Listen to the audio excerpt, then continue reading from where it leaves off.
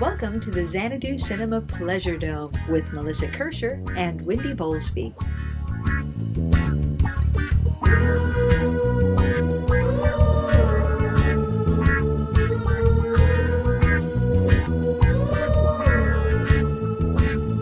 In Xanadu did Kubla Khan a stately pleasure dome decree, and in our podcast Pleasure Dome we'll talk about some movies.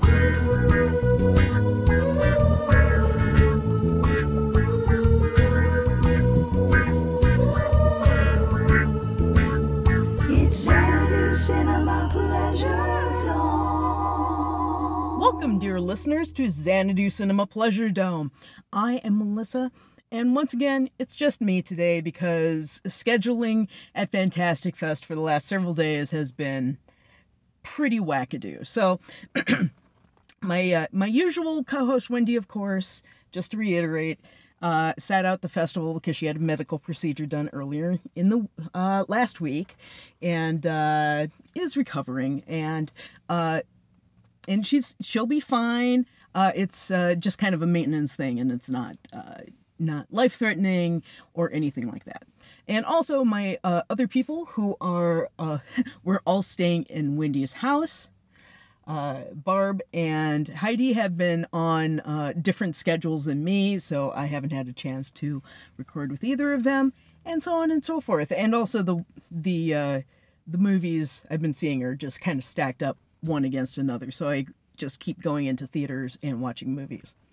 So today, day 8, the final day of Fantastic Fest 2023. And I am so tired, dear listeners. I had a great time today. It was fine time.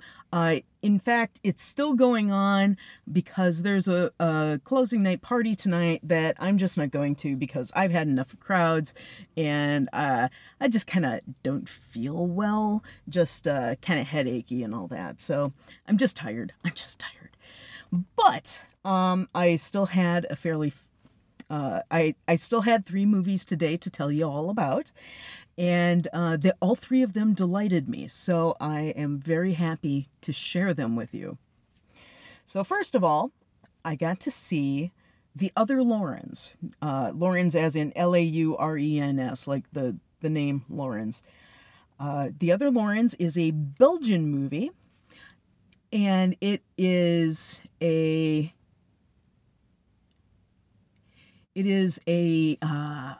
delightful neo-noir, it's kind of modeled after the California noirs of the 1970s, and it is a lovely and convoluted little crime film, crime maybe.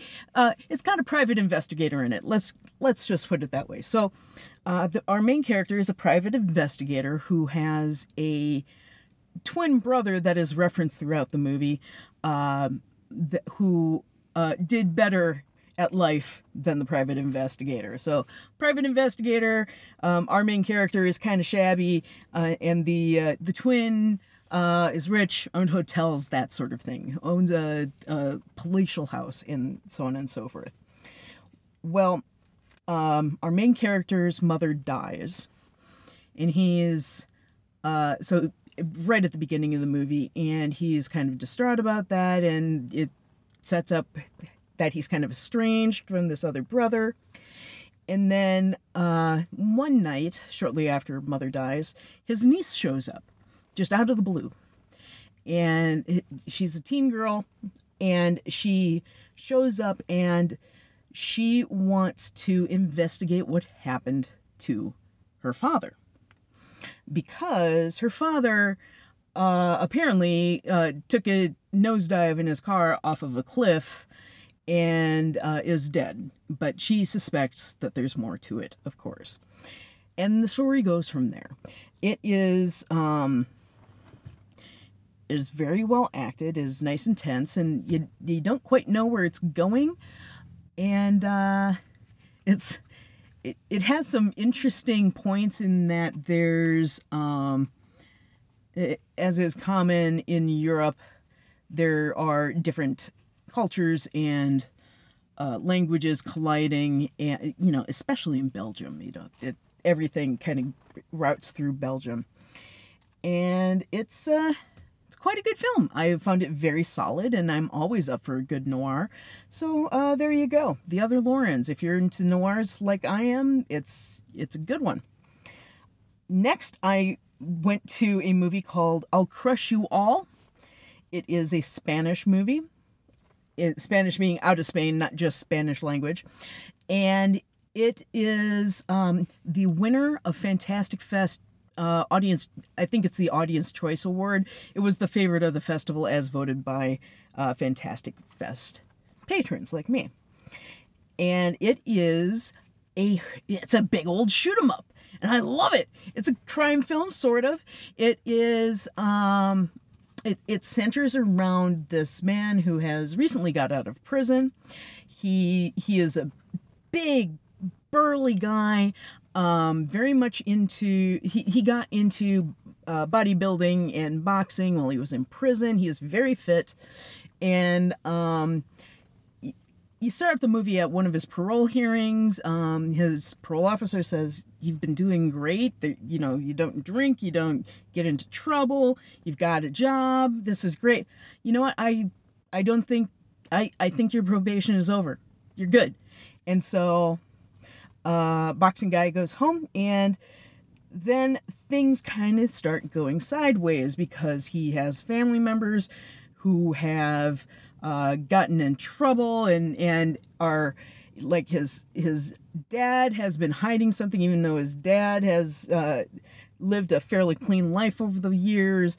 And then, basically people start showing up at the house trying to find either a sack of money or whatever else they're trying to get at. And it's up to our main character to defend his home, basically, and protect the people around him if he can. So it is actually quite funny. It has some really great action sequences, and it's a lot of fun. I mean, there is a scene where our main character uses wooden pallets, like for shipping containers, wooden pallets as a melee weapon. It's glorious. So highly recommended. And finally, the last movie of the night, there was a big rollout, and I completely forgot what the title of that film was, but I opted for one of the other movies playing against it, which is Michel Gondry's new movie, Book of Solutions. So if I remember right, don't quote me on this, double check me, but if I remember right, this is a movie that is semi-autobiographical about Michel Gondry's experience of working on his previous movie, Mood Indigo. So the main character is not Michel Gondry, he's named Michael Becker or something like that, but he is a film director. He has just wrapped shooting for a film, and the rough edit is done.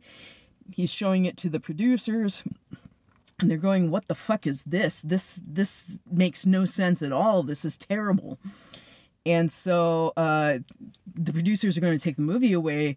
And so he and the editor and one of the assistants basically run a last-second guerrilla operation to steal all the machinery and the film itself and move it to his aunt's house in the country in France. And so they're going to finish the film there. And this is where, after they arrive at the house, he decides to go off his meds. And you're not sure what going off his meds means until it starts happening. He is... it's never specified what his illness is, but it looks kind of like manic depressive syndrome, and he's in a manic phase after going off his meds. And so the filmmakers and his elderly aunt, who is turning 75 shortly, everybody's trying to rein him in a little bit, because since going off his meds, as a lot of creative people will tell you, is like their brain goes on overdrive and they're really, really creative, perhaps, but there is no filter on it whatsoever. So he is, and he is constantly movies. So he's running around the house, waking people up in the middle of the night. I have an idea, and he's doing all these crazy things, and not in a zany, whoop, he's a crazy guy sort of way, like actual mental illness things. And it's a fascinating movie to watch because Michel Gondry really balances the portrayal of this character, because even though, I mean, you can see both the downsides and the upsides of this. The downsides are he is really insufferable when he's like this, and you can tell the people around him who care for him are trying to steer him, and he is barely controllable. But also every once in a while he hits upon something that's kind of magical, and so they put up with it. And it's kind of an interesting analysis about what people put up with in artistic collaborations, and also of mental illness. But it's the movie also, but it's not depressing at all. It's kind of got a sense of whimsy about it, without denying the fact that this character is sick. He needs help. He needs to be back on his medication.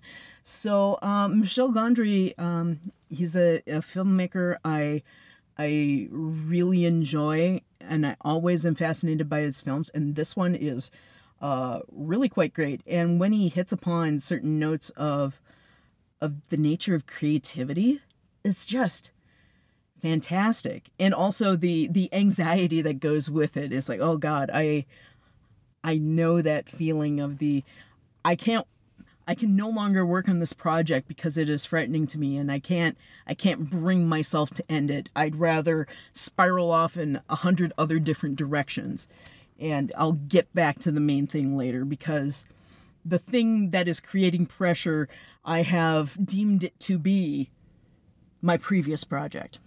So anyway, do look for Book of Solutions. It is a lovely little movie, and I really look forward to hearing from other people who have seen it.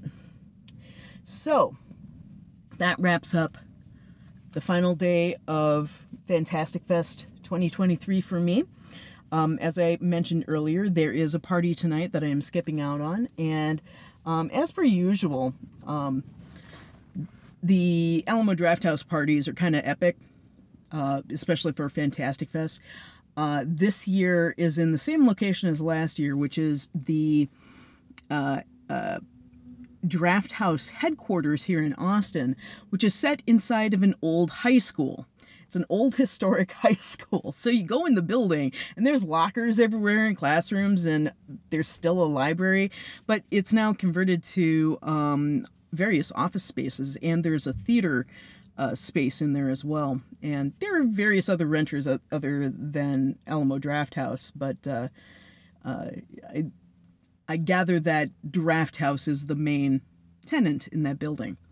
And so last year, I presume this year's setup is going to be similar. You know, they have different events in different rooms of the high school. Last year they had a treasure hunt through the lockers, which got really wild, and free drinks and all that fun stuff. But I am not there because I didn't feel like finding parking or dealing with crowds or dealing with noise, and I didn't feel like drinking. So I would much rather spend the rest of my time here in Austin tonight and tomorrow with friends and smaller conversations, because I've had a lot in the last week, and it always kind of turns out that way. I get burnt out, and then things quiet down, and I'm much happier. So, dear listeners, thank you for joining me on this odyssey. Thank you to Barb Lind, who was very, very helpful in the earlier podcasts in this series. And thank you to everybody I met. I had a delightful time. And to those who weren't here, I hope I have brought some new movies to you that you will enjoy. So thank you very, very much, dear listeners, and I will catch you on the next episode. Bye-bye!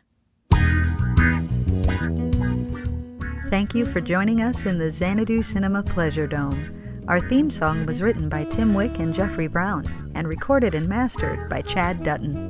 New episodes arrive every Thursday. You can find us on iTunes and on Stitcher. You can also visit us at xanaducinema.com, follow us on Twitter at Xanadu Cinema, and like us on Facebook at Xanadu Cinema Pleasure Dome.